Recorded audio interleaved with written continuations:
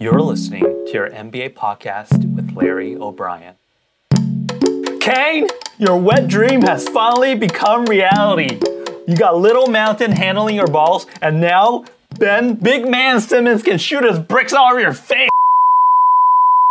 Hush. Close your eyes, Kayne. Ben Simmons is coming. Let's just roll ahead. Harden Simmons, McCollum, LeVert, Porzingis, Dinwiddie, Bertans, Monroe, Schroeder, Freedom, Powell, Covington, Halliburton, Kayne. We've got them all. We're covering them all. But first of all, okay, as you can tell, I'm a little bit excited today. Yeah. I mean, I think you're more excited than I am because I'm kind of tense at this moment.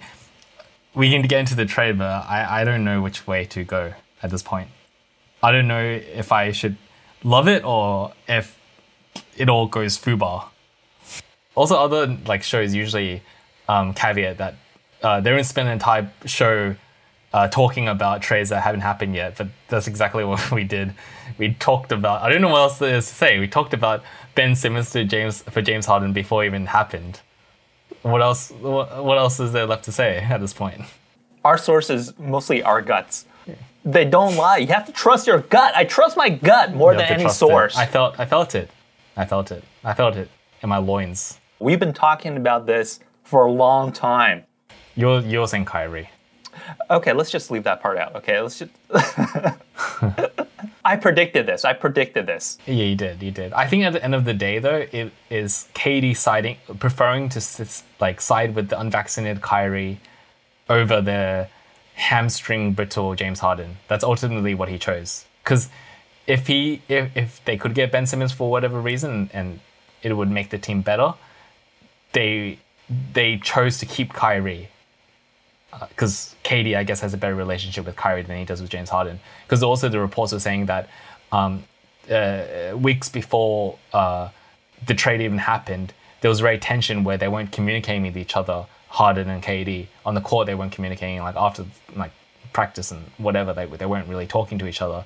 So it seemed like the writing was on a wall and the relationship was unsalvageable. And that's why it became even clearer to the trade deadline that they should trade him, because at the end of the day, yes, he might continue to play hard for the Nets for the rest of the season, try win a chip, but it was almost a certainty that he wouldn't re-sign with the Nets or pick up his play option with the Nets, and that means we would have risked losing him for nothing. And I think Philly knew that, and I think that's why Philly needs to be sued for tampering or something in the highest court, because clearly they tampered in this deal. No, I'm joking. But hold it right there, Kayne. Stop. Okay, I'm here to win. I'm here to win at all cost. Yeah. I don't care if they're tampering or not. I was Sean Marks, Joe Tsai.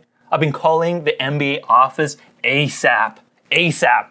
There's tampering going on. We talked to James. He said he was going to stay. That's all he said this week, this past 2 weeks. All he said was that he was going to stay. And all of a sudden, he wants to go to Philadelphia? How? What? Why? Check the phones. Play the tape. Also, apparently he was delayed getting to Philadelphia to get his physical, and that held up the entire trade, meaning Andre Drummond and Seth Curry, the other parts of the trade, couldn't get the physicals and could get the physicals, but couldn't join the Nets, suit up for the Nets yet, because they had to complete everyone's physicals before the trade is complete.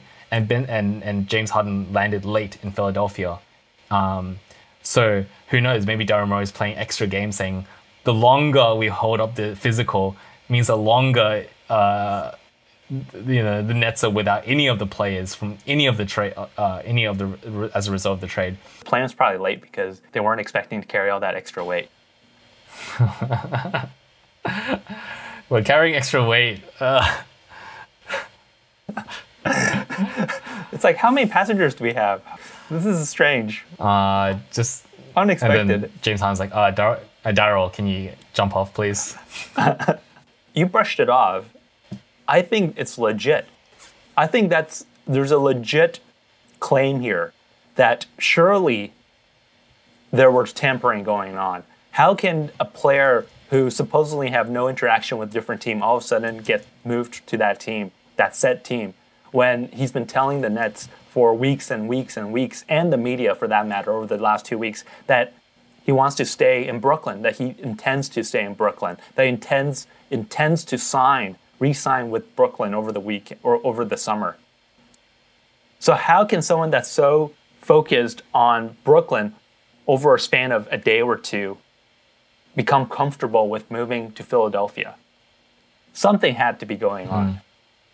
He never publicly requested a trade. So if he never publicly requested a trade, how is it that the Nets feel all of a sudden that they need to move him? It feels like James has been talking to someone. I mean, obviously he was talking to someone, but... Let's get Joe Tsai. We need to find Joe Tsai. Joe Tsai is used to... Let's get your Chinese spies on this. He probably has record of this. He just gets all his equipment from Alibaba. We got to check those Huawei equipment that he's buying. 5G, please. Yeah. I mean, there's extra scrutiny as well because as soon as the trade happened, he opted into his player option, like immediately. And I don't know, maybe that's fine because like you say like, hey, we will only take James Harden if the agent agrees that he will take on his play option. So maybe that's above board, but that's what I'm saying. Like I don't really know where the line is for tampering charges mid-season as well because. Maybe there is, at least from the agent's perspective, like agent to agent, maybe there is a level of dialogue that's allowed to happen, and I don't know what that line is. Yeah, I know. No, I'm not saying there's not tampering. I'm saying like, from the NBA stance, does it constitute tampering? Where the organization is Daryl Morey is literally like talking to James Harden, like that is obviously that is undeniable tampering. But these backdoor channels where James Harden's agent is talking to another agent that represents or works as a side gig for the Six as a consultant or something like that. How could the NBA enforce that level of discussion? It's hard to regulate that. I think Morrow was talking to Harden through Colangelo's wife. That's a usual channel, right? That's how they talk to their key players. I don't know if there is actually, I mean, the league's going to do anything about it. Clearly, there's tampering. There's tampering all the time. But my point being that if you want to win, if I was Sean Marks, I'd be calling the league. I've been asking them to investigate this. And if Philly has to give up draft picks because of this, like the Milwaukee Bucks did, then I'm okay with that, right? That's advantage to me, and I'm trying to win here. I think this is a good segue to this, but Harden could earn massive salary. His next extension would be the biggest salary ever in the NBA, where his next 5-year contract by the age of 38, 5 years later, he could be earning like upwards of $67 million a year. That's like his last year, which would just be inconceivable. I don't know what the salary cap will be by then. Maybe it's still be a third, but third of the salary cap, sorry. But this is where it gets tricky because apparently, okay, stay with me here. And I'm reading this. An opt-in and trade, opt-in as in his opt-in to his player contract, which is the way that Harden would earn a higher salary is, this player option, opt-in. He must exercise his play option by June 29, and he's not permitted to talk to other teams until June 30th. So it's practically impossible to see how an opt-in and trade would work without tampering. So June, this is obviously the off season, so maybe this doesn't count, like the date is not lined up.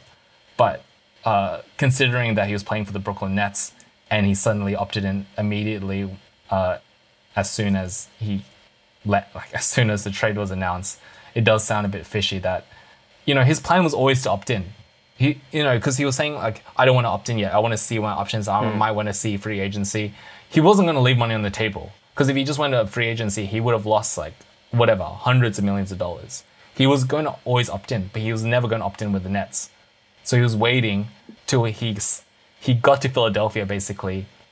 Then he would opt in then, because that would unlock the maximum amount of money that he could possibly get with his next contract extension. So I think we're in agreement that we suspect that there is tampering, and I think we're both. I hope you're in. Also. I mean, I was joking at first, but I guess now Now that you've sort of fleshed it out, yeah. No, I'm not joking at all. I'm not joking at all. We're not playing in Pee Wee League here, okay? There's no gentleman's agreement. You win. You do all it takes to win. Forget about the numbers. Forget about the tampering. Like you said, this is not the fucking Pee Wee League. This isn't the YMCA. This is the NBA, and these two teams are serious. They want to play. They've traded draft picks away. They've given everything in the pursuit of winning a championship ASAP. So who won this deal, in your eyes? Be honest. This is a slam dunk win for the Nets. Now, over the past week, there's been a lot of discussion around this trade, obviously. My feeling is that people think that somehow it's a neutral trade or that even Philly got the better deal out of this, that they've acquired James Harden. I say hold the brakes, okay? Last year, when James Harden was still in Houston, people were talking about James Harden like he was Andre Drummond or Blake Griffin. Like, this guy is done. And now he showed some flashes of excellence, MVP level play last year. And now people was back in the bandwagon. But since the playoffs, since that injury, we haven't seen MVP level James Harden. Now, being a Nets fan, sometimes you'll tell me, not even close. You sometimes tell me like, oh yeah, he's showing you that MVP level sometimes. He's averaging this many points. He's an all-star. No, I never said that. Okay, yeah, that's exactly what you said. Because you're a homer, okay? You love the Nets. You love that Ben Simmons juice, okay? And I didn't correct you, okay? I'm trying to be polite here, but I knew. I saw it with my own eyes. James Harden is done. He's done, okay? I'm not saying he can't be an all-star anymore, but MVP James Harden, I don't think so. I think this is a slam dunk for the Nets on two fronts. One, they acquire Ben Simmons, who, I'm not a fan of Ben Simmons, but on the Nets, I'm a huge fan of Ben Simmons. I love Ben Simmons now.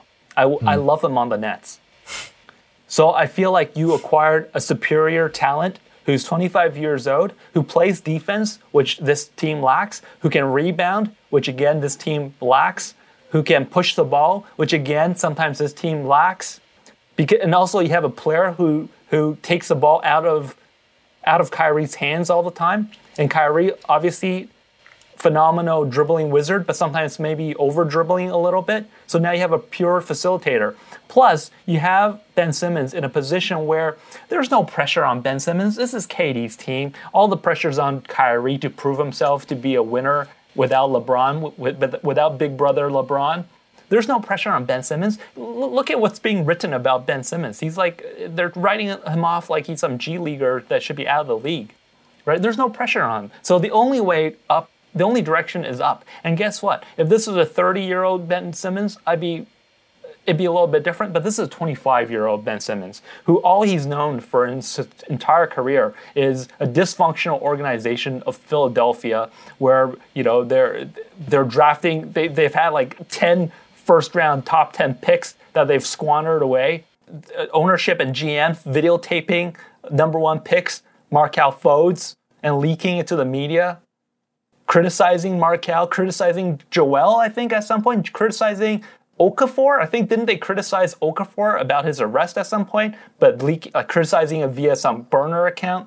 This is a dysfunctional organization. In other words, Ben Simmons was never a part of a winning culture.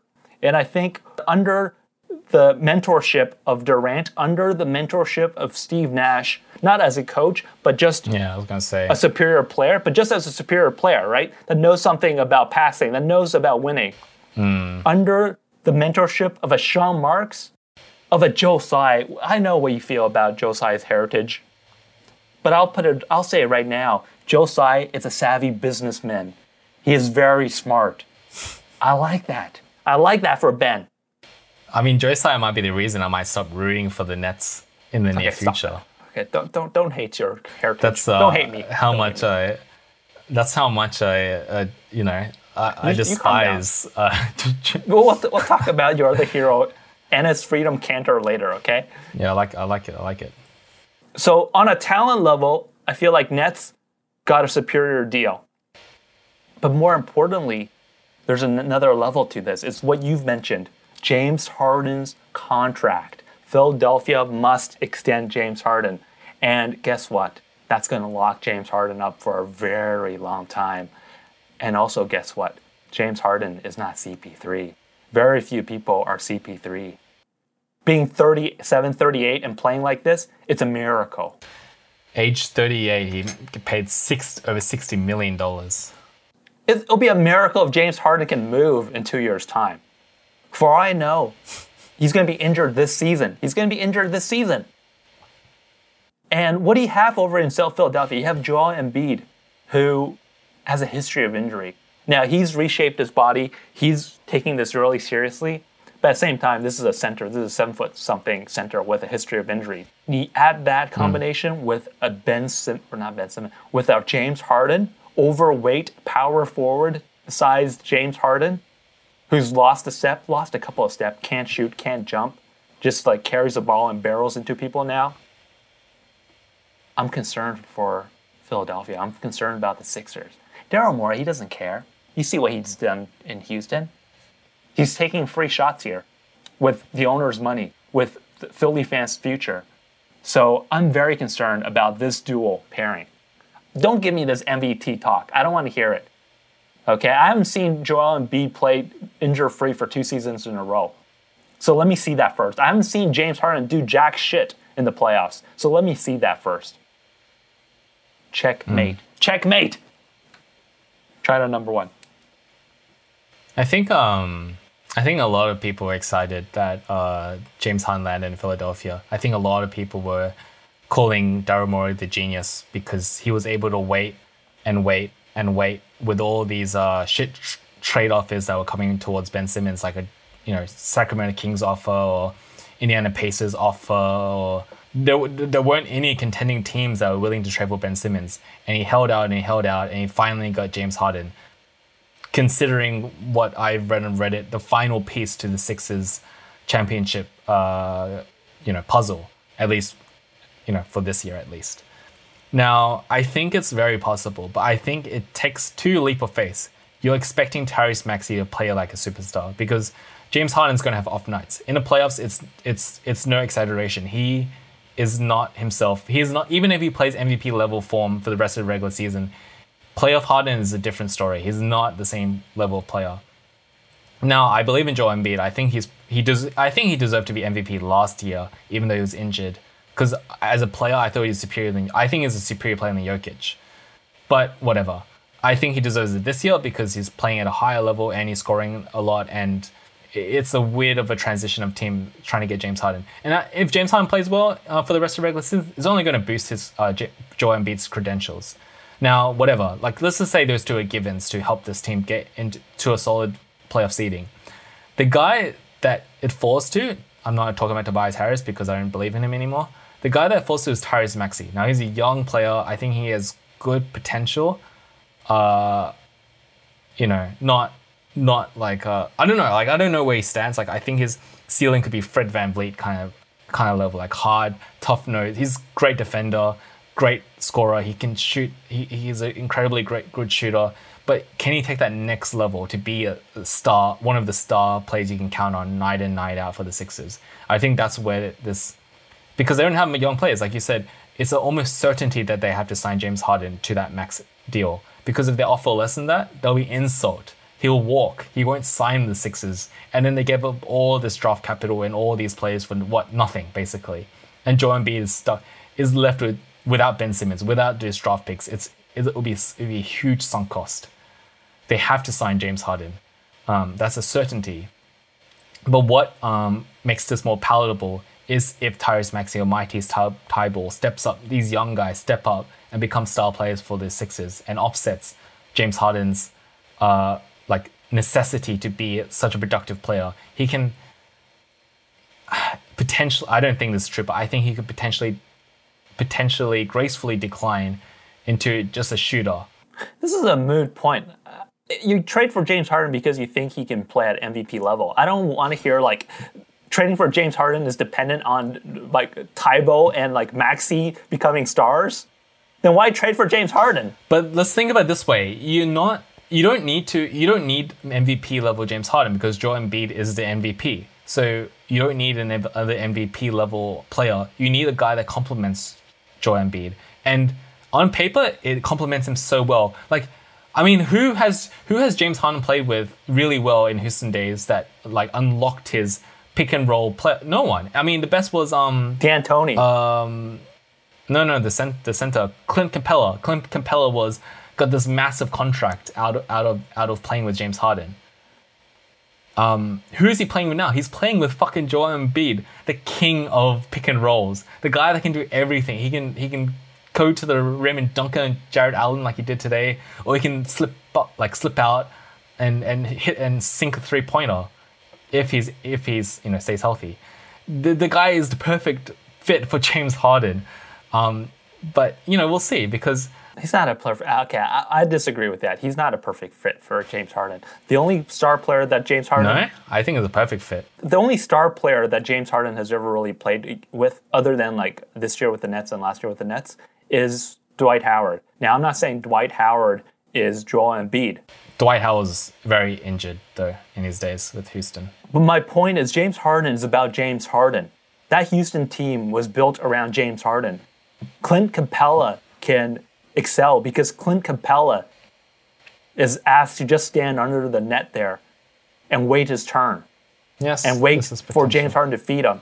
You think Joel Embiid is going to be happy waiting there for James Harden to feed him?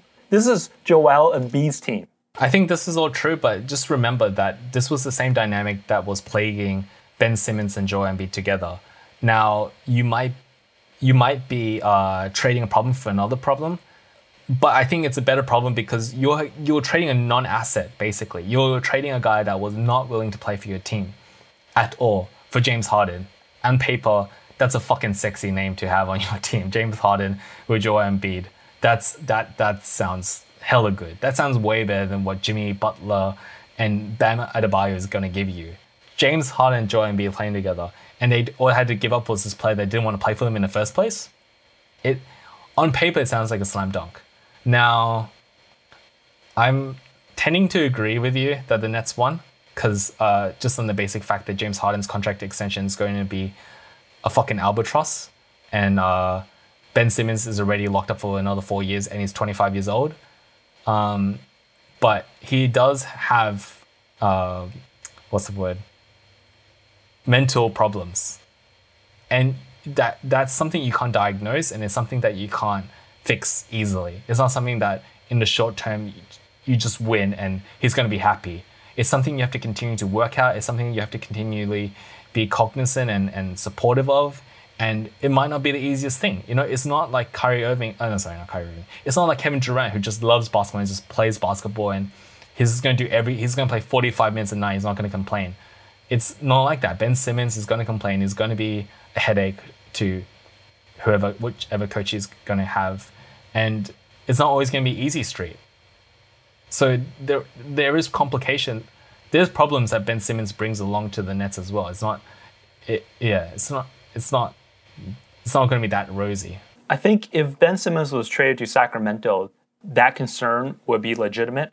But in Brooklyn, I feel like he has a legitimate support group. It's negated by a lot, yeah, for sure. Because Kevin Durant is... You've got Kyrie Irving also suffering from mental problems. He'll be a support person. What do you mean? Check some of his Instagram posts and then you tell me.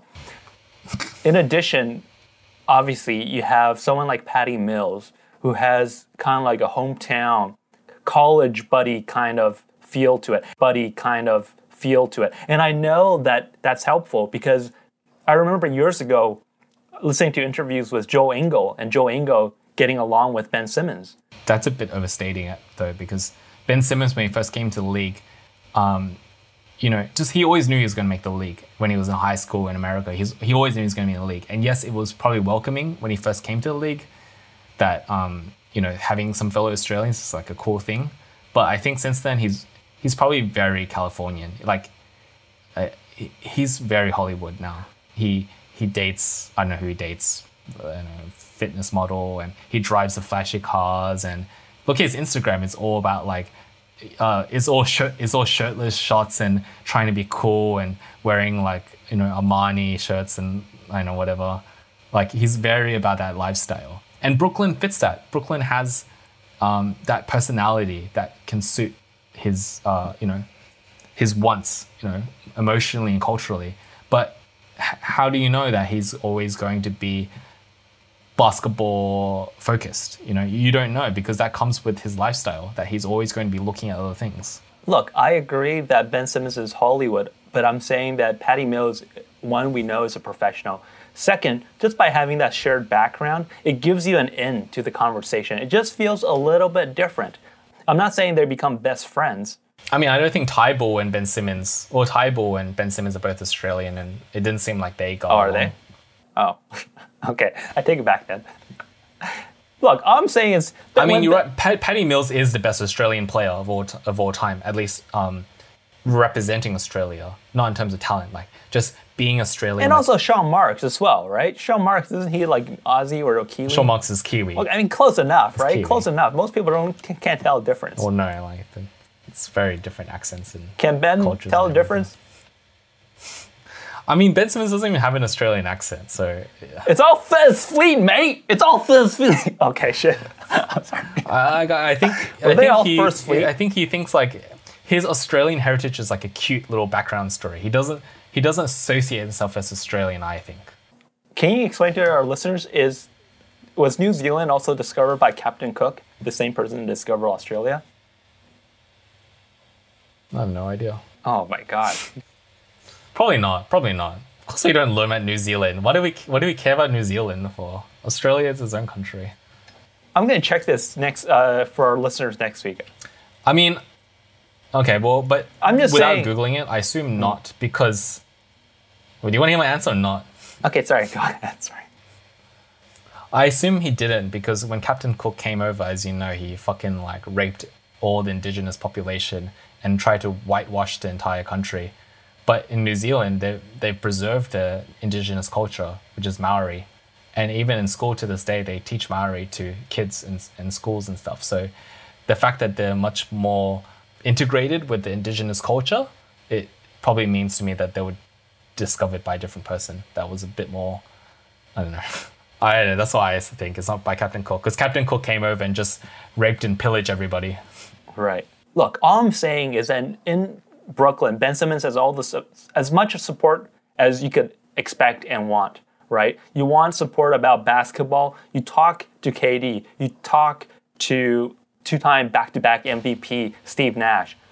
I think Steve Nash is a big one, yeah.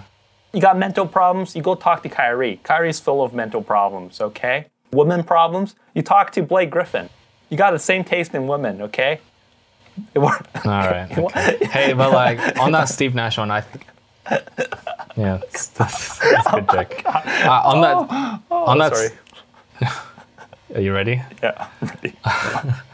On that Steve Nash point, though, I think it's really important, because out of any of the players that you just mentioned, they all have different skill sets. Steve Nash, yeah, of course he was a good shooter, he's a Hall of Famer. But out of all the players that he has at his disposal, players that played in the game, Steve Nash is the closest thing to Ben Simmons in terms of a pure point guard. And that's what Ben Simmons is. He's a pure point guard that just can't shoot the fucking ball. And I think that he's never had a coach like Steve Nash, let's be honest. You've got that. But I do want to touch on another thing, and I think it's being lost in all this discussion, which is Seth Curry. I really dig Seth Curry. And he was a big reason that Joel and the Sixers were successful this year. The Seth Curry pick and roll. That's a big get for the Nets, especially if you can bring Joe Harris back. It's not given. It's not a given. He might have another surgery, so I don't know about that. But if we're hopeful, in the best case scenario, if Joe Harris can come back with a Seth Curry, I think you've got an Eastern version of the Splash Brothers. And that's no joke. Yeah. There definitely is a Warriors dynamic that they can play at. Ben Simmons would take that Draymond Green role, and then you have 4 shooters surrounding the perimeter, and Ben Simmons can just occupy the middle, and the top, can freelance around that area. And then he can get back on defense and stop fast breaks. He's an ultimate player if his head's right. But we saw in Philadelphia towards the end, when I guess tensions were fraying, he's scared. He's scared to go to the basket because he doesn't want to go to the foul line. He doesn't want to shoot at all, even if he's given tons of space. he practices like with the wrong hand. He's like he's practicing shooting with his left hand and stuff like that when he's right-handed.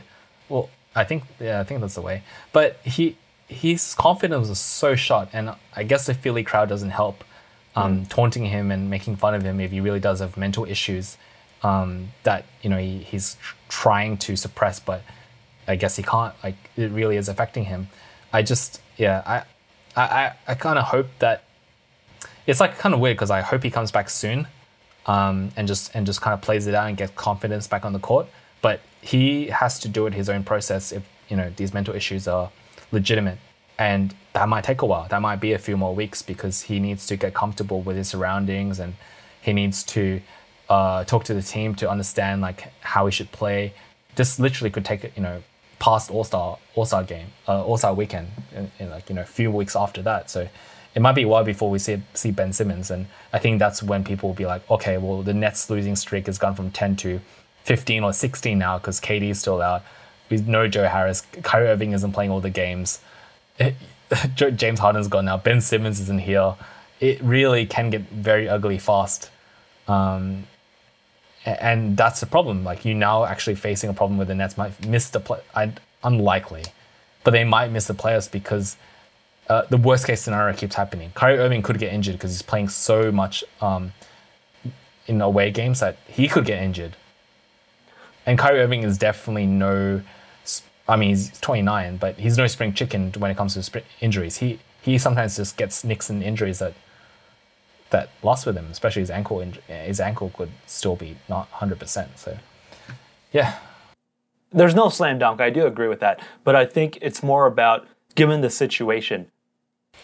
Like, yeah, unless James Harden falls off a fucking cliff and breaks both his ACLs, he's going to get the contract extension. It would be absolutely dumb shit crazy if Daryl Morey doesn't give him the full extension. Well, he has to, and that's a problem because the thing is, we've seen James Harden is that within a couple of months, within the year, he wants a trade. And he's willing to basically not play. Like, I know physically he's on the court, but he's not playing, basically. You score 2 points against Sacramento Kings. That's not playing, right? Yeah, I don't know if it's transferred, but his bird rights, I think, goes with the trade. So whoever he gets traded to, obviously if he leaves his contract, he can't get the maximum money. But as long as he gets traded and those bird rights, whatever that means, goes with him, he's always going to be entitled to that huge $60 million in year 5 when he's 38 years old. And some team's going to pay him that because he's still going to be a good player. Like this, most people are going to look at the season and think like, oh, it's just an aberration because he was dealing with hamstring injuries the entire year. And that might be true. He might have a really good year 33, or year 34 might still be really good. But then what? Year 34 is the year 1 of his contract extension. How about year 35, year 36, year 37, year 38? What are those years going to look like? I don't need to look out 2 years ahead of time. I'm looking at James Harden now, and I've made up my mind. I know this very well. I'm looking at Russell Westbrook. You want anyone looking to pay Russell Westbrook $50 million? I don't see any suitors. I don't see any takers. How about John Wall? So you can't convince me that James Harden isn't 1 year away from a Russell Westbrook, given that what we've seen this year from James Harden. And the way he treats his body as well. The way he treats his body, his attitude. I mean, if you can't tough it out with Kyrie Irving and Kevin Durant, then you're a loser. It's simple as that. I like to see you call that to his face. I like to see the scenario. I like to see the scenario where Dave is like talking to James Harden's face and saying, "Look, if you can't tough it out, you're a loser." Oh, it'd be yes sir, no sir. No, it'd be you're a loser, Mr. Harden, sir. Could I have an autograph, please? I'm a huge fan. Mr. Harden, please. I'm a huge fan. Can I kiss your shoes, please? I'm a huge fan. You're a star. MVP. Okay, rapid fire, Kay. We're going to go through these other trades. Rapid fire. Lakers did jack shit. Next, CJ McCollum to the Pelicans. This is a big one. It seems that the Blazers are putting up the white flag. They're breaking it up. They're getting salary cap space, and maybe they might do something to try to sign new blood to convince Dame that they're still competitive, that Dame, won't force a trade, that they're still being competitive. So they're retooling, they're not going to try to just blow up the team for nothing. They're blowing up the team to get cap space so that they can make big signings to, show Dame that this is still a legitimate team. On the other side, I think that's the more interesting part. Does CJ, and CJ's already come out and played for Pelicans and played amazingly, now that it's like pretty much his team. Like, I don't know Brandon Ingram's, how he's still inconsistent sort of entity, but is CJ and Brandon Ingram with Zion, once Zion comes back and plays with these two, is that enough to convince him to stay? Or does he just sign that 1 year qualifying offer and then just get the fuck out of town after that 1 year extension? Because it's all about trying to keep Zion, right? This is the biggest, best talent that they've ever had. If the Pels lose Zion, that's back to irrelevance, basically. CJ is definitely, I think, a great get for the Pelicans. It's a bold move, for sure. It's a bold move, but I'm not sure if it's enough to convince Zion, and I don't know. I mean, at some point, it's not like Zion, if he went to New York, we don't know where Zion wants to go. He wants to go to New York. Seems like that's the obvious one. If you got your mind set on New York already, do you really care whether you add CJ and add another 5 wins or 10 wins? They need to show actual progress in the playoffs. Like, first, make the playoffs first, or maybe win a round, and maybe Zion convinces. Because then the Knicks, you see the Knicks, and they miss the playoffs, or they don't, they fail in the play-in tournament. These are things that might influence his decision-making. That the Knicks are just no better off than the Pelicans. They may as well stay with the Pelicans because he's more concerned with winning than the market. Because any market is going to be good for Zion. He's got a signature shoe already playing in New Orleans. He's going to get big endorsements wherever he is. Obviously, New York is where the money is, but also New York's tax situation is probably shithouse as well. So financially, that might be something he factors in too. My point is, if it's all about winning, CJ does move the dial a little bit because CJ is a really good second fiddle. He knows his place. If Zion comes back and he plays at star quality, CJ is going to fit right in as a spot-up shooter. Okay, Cleveland Cavaliers, your new favorite team, you said. They got LeVert. Yeah. I like that. I like that. With Jared Allen. So the two Brooklyn young talents reunited once again. What I want to ask you here is not really about the Cavs or even Indiana. It's more Houston. All they got for James Harden is John Wall because they've either squandered their picks or had to trade back their picks for John Wall to offload Westbrook. And the two key talents that they acquired, which is Allen and LeVert, they decided not to keep. Like, if they want to build for the future, what are they doing? I don't know what's happening there. It's such a sad affair that the James Harden could have been traded for Caris LeVert. Any number of picks, they could have just traded straight up for him. But, they could have had the pick. They could have had Jared Allen if they wanted. They could have Caris LeVert if they wanted. They could have had anybody. And they could have both of them. No, the Nets basically, they could have both of them.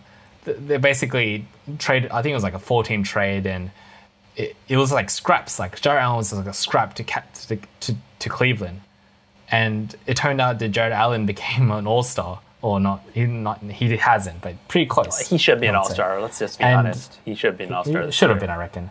And over LaMelo, I reckon too. And now Caris LeVert, I guess the main part of that trade was getting Caris LeVert in Houston. I don't even know what happened. Like, I don't know why he wasn't in Houston, like why he got redirected to Indiana. But, it is what it is. Went to Indiana. Indiana is rebuilding.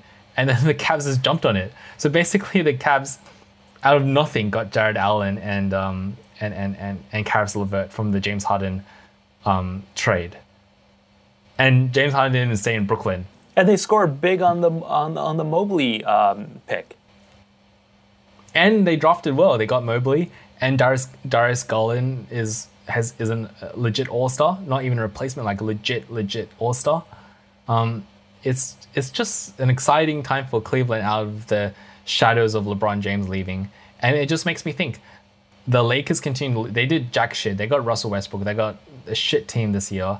I don't even know if they make the playoffs. LeBron James' last year of his contract opts out. Maybe it's this, the trilogy. Maybe it's the third time's the charm. I like that. Maybe he returns home. No, I like that. He takes a gap. He leaves Cleveland for the first time, goes to Miami, decides unfinished business, goes back to Cleveland. Mission accomplished. Mission accomplished. Goes to LA, lives out his fantasy of being a Hollywood actor. Space Jam 2 happens. Mission accomplished a little bit because it was a shit movie. He wins the Lakers a championship. Mission accomplished. Double asterisks. Double asterisks. You know what? Then, he has a down year. Like a lot of injuries. AD is out for a long time. Russell Westbrook is a lemon. He says, look, LA, it's been fun. I got you what I promised. I'm going home. Again. I'm coming home. Again. Again. I'm going to join these young guys. And you know what? Kevin Love, I'm back. You know what? LeBron should have asked for a trade this trade deadline. He should have just straight up asked for a trade. Imagine. He's like trying to trade Russell. He's trying to trade Taylor Horton, Tucker. No one wants them. Fuck it, trade me. I want out. Trade me. I want out. Look, Rob, my hamstring, it's hurting. My hamstring is hurting, and I've got mental issues. I need to be back at home in Cleveland with my son. I need to go home. With Bronny. I'm not discounting that. Honestly, it's very possible. If it's not the Lakers, because he could actually leave this offseason, because literally the Lakers might be a shit show. They have no cap space. AD is constantly injured, no picks, no future. All these guys on 1-year deals. Entire retooling of this roster. LeBron might just be like, fuck it. And what other team would he go to? He could go to Brooklyn on a minimum deal. He could go to the Heat again because the Bucks play with Giannis. These are possible. It's got to be home. It's got to be home. I reckon home because Cleveland are a good team and they need that swing wing. They're getting solid production from Okoro, but come on, LeBron James, year 38. He'll still be a top 50 player for sure. Come on, come home. Let's do it. Let's make it happen. Uncover that poster. We're all witnesses. Uncover it. I'm excited. I like the Cavs. I'm juiced for the Cavs for some reason. I like them because they got my favorite team. My favorite Nets team of all time was Karis LeVert, Jared Allen, Joe Harris, D'Angelo Russell. No, I agree. And two of them are on the Cavs. And when they do an alley-oop to each other, it makes me cry. Chef's kiss. I agree with you. Look, it's okay to get emotional. I love that team too. Minus D'Lo. I was not a D'Lo fan, but I have to agree. Spencer Dinwiddie as well. Okay, I'm less enthusiastic about Dinwiddie, but Jared Allen, LeVert, especially Allen. I think Dinwiddie coin. Okay, next. Okay, this is a big one. Porzingis to the Wizards. Porzingis to the Wizards? What? For Dinwiddie and Bertans? This is a weird move. Yeah, Davis Bertans. Okay, well, now that you obviously didn't hear about it, come on, face, just off the top of your head, just first time hearing it, who won the deal? Dinwiddie just signed his contract as well. Bertans has got a pretty long contract and pretty sizable contract as well. They go to Dallas, but the Wizards gets Porzingis to play with Rui Hachimura and some good players there. Some pretty good players in Washington, I think. Look, Washington is imploding a bit, and also that's not a great organization. So I don't think you can unlock Porzingis. Sure. But normally, if you're just talking about talent on a better team, I still like Porzingis. I do still believe in Porzingis. That's fair. He grew up again in a dysfunctional Knicks organization prior to Leon Rose, so he's been kind of his growth's been stunted. On the Mavs, he didn't get along with Doncic, and let's be honest, the Mavs are also not a great organization. There's lots of issues with that organization, both on the harassment, sexual assault front, as well as just infighting and power grabbing, politicking in that organization. So again, don't blame him. Dinwiddie, I'm so done with. I mean, this guy's a wacko. He clearly has mental issues that's been undiagnosed. Bertans, I mean, they gave Bertans like an $80 million contract, so he was supposed to be a sharpshooter. Yeah, big contract. But he hasn't really panned out. I guess what my point is with this trade is I'm just not sure what's in it for Dallas. I guess like you get something for Porzingis because you have to move off from him. But I certainly don't think Dinwiddie or Bertans is going to be a difference maker. What do you think? Yeah, I think you nailed it because Bertans got a big contract. I'm just looking here. He signed a 5-year, $80 million deal, so that's nothing to sneeze at. And he's going to be paid $16 million a year for the next 4 seasons. So he's going to be a big part of this team. And he's obviously going to opt into his player option. So Bertans is here for a while. Porzingis, I'm pretty sure his contract was going to run out. Let me just check Porzingis' deal. Because I think Porzingis, after his multiple injuries, is just... He's not worth the player he was back. He's not the same player he was back with the Knicks. He's not a great... He used to be such a great defensive player. Like, I thought, his shooting comes and goes. He's not always the best shooter. Sometimes he's on point. He scores 40 points a night effortlessly. But his defense was always great. He was such a good rim protector because he's 7'2", and he was so athletic. He was crazy athletic for a 7'2" guy. And then all the knee injuries happen, and then he's not the same. He's scared to guard the paint, basically. And it doesn't work with Luka Doncic because Luka Doncic is also not a great defender. So I think the Mavs were a bit desperate. Like, they wanted to unload Porzingis' contract, but Dinwiddie is not a good defensive player. Bertans is, like you said, on a big contract and is not a good defensive player. It's like a weird... I read here, like, I think it's a weird trade for both teams. And Porzingis has the best upside, but Beal is out for the season, and he opted in to get surgery. You never opt in to get surgery if you're optimistic for the season. If you think you can still give to the team and it's something minor like a wrist surgery, like a wrist injury, sorry.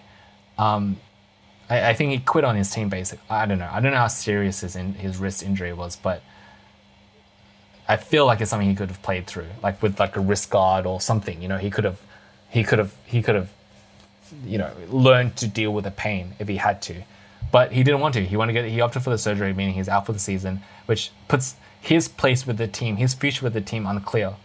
And if Porzingis, like you said, gets unlocked, then it'll be a great deal it'll be a great thing for Beal. But seeing as Beal's on his way out and Porzingis is going to be the main guy on this team, I think it's kind of spells disaster.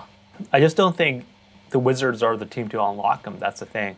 And I don't think for Dinwiddie there's anything to unlock. So... Yeah, that's fair. He's already like 29 years old as well. But at the same time, like, I think it's okay to...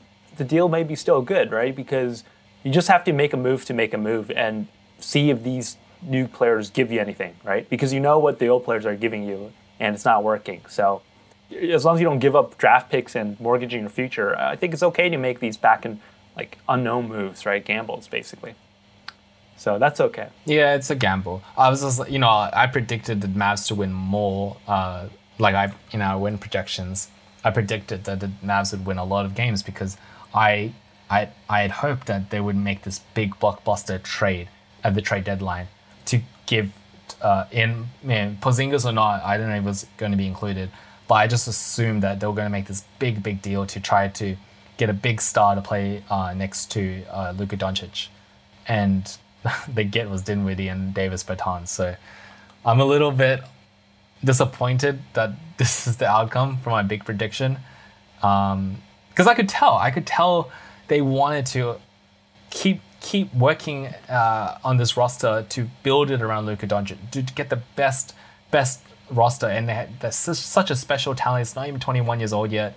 And, the sky's the limit for him, and they just need to get the right mixture of players and rotation around him to really unlock this team. He doesn't need much because he's so good, but it wasn't this. Like this was not the trade to push them over the top into the upper echelon of the Western Conference. No, unfortunately, and it's sad because it just means they have to work in the off season to get a better roster. And over the last 10 years, the Mavs have shown us how well that's been working, right? I haven't seen them work.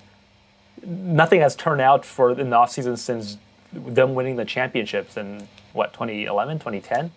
Well, yeah, I mean, like, they got Jason Kidd now, so I think that, like, we both Jesus Christ. respect Jason Kidd. So we know that there's two positions on this organization are locked up. They got Luka Doncic, they got the franchise star, and they got the head coach, right? So I'm not going to comment on Jason Kidd today, but championship pedigree, head coach Jason Kidd, Hall of Famer, point guard, loves Dallas. I'm just not sure about Luka either. I'm not sure that Luka will want to stay in Dallas if they start losing. What? If they start losing. Okay. If they start losing. I think you meant he's not. He's not an easy person to get along with, by the way. Didn't he already sign a huge contract already? Yeah, of course. He signed the contract. Didn't he sign What early? does contract mean anymore? I mean, James Harden had a contract. He was passing James. You see the video? You remember that video of James Harden passing to John Wall? He just chucked the ball towards half court, and John Wall had to go and get it. That's what. Oh no, he hasn't signed it yet. But yeah. Right. Well, that's what max contract gets you these days. Okay. The last thing we've got here, you put Bucks signed Greg Monroe, which is not a big deal. I do think this is interesting.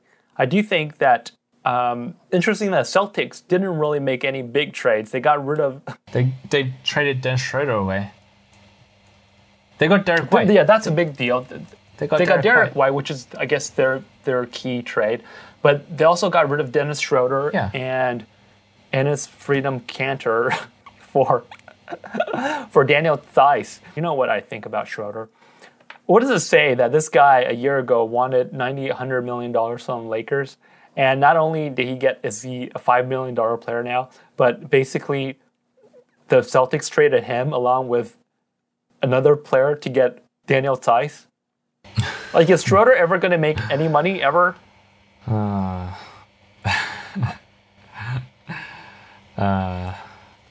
what do you think about Schroeder in Houston? Franchise? I think he's going to do well. I think he's going, he's obviously the guy with the most experience, and he's going to play as well. He's going to play so well that the Houston Rockets are going to give him a 5-year, $90 million contract. Okay, whatever. In the offseason. God bless this man. Houston need to make the salary cap floor anyway, so they have a bit to spend this offseason. Okay, Kayne, we've been talking for a very long time. It's been a very exciting week. Obviously, headline story involves your team once again, your Brooklyn Nets. You've got two of your favorite players on this team now. My 500 Brooklyn, my 50% win Brooklyn Nets. It's a little bit concerning. At the same time, 500. The Lakers, I look at the Lakers, they can't win it anyway. They can't win at all. Oh, the Lakers are gone. They're not making the playoffs, yeah. The next couple of weeks is going to be very exciting, of course. We're going to be anticipating All-Star. We have the All-Star weekend first. All-Star weekend's coming up, but I think everyone's going to be eager to see James Harden play with Embiid. Both the haters as well as the fans. I feel like that's a really exciting storyline. And Ben Simmons. No one's seen Ben Simmons for 9 months, and I'm telling you, man, it's going to be exciting. I'm looking forward to this. All right, Kayne. Thank you, sir. Take care. Go Cavs. Go Cavs.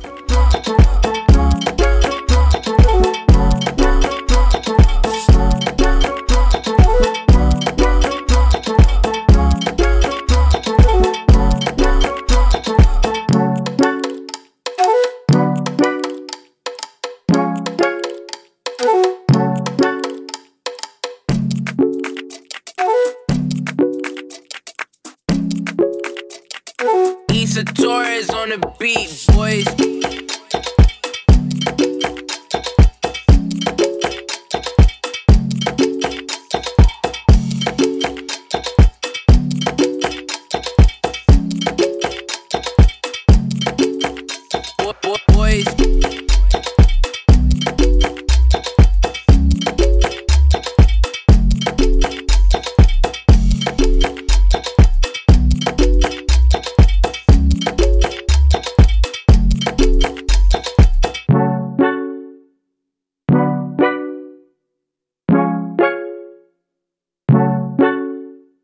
Thank you for listening to Your NBA Podcast with David and Kayne. If you enjoyed our show, please tweet us at Your NBA Podcast.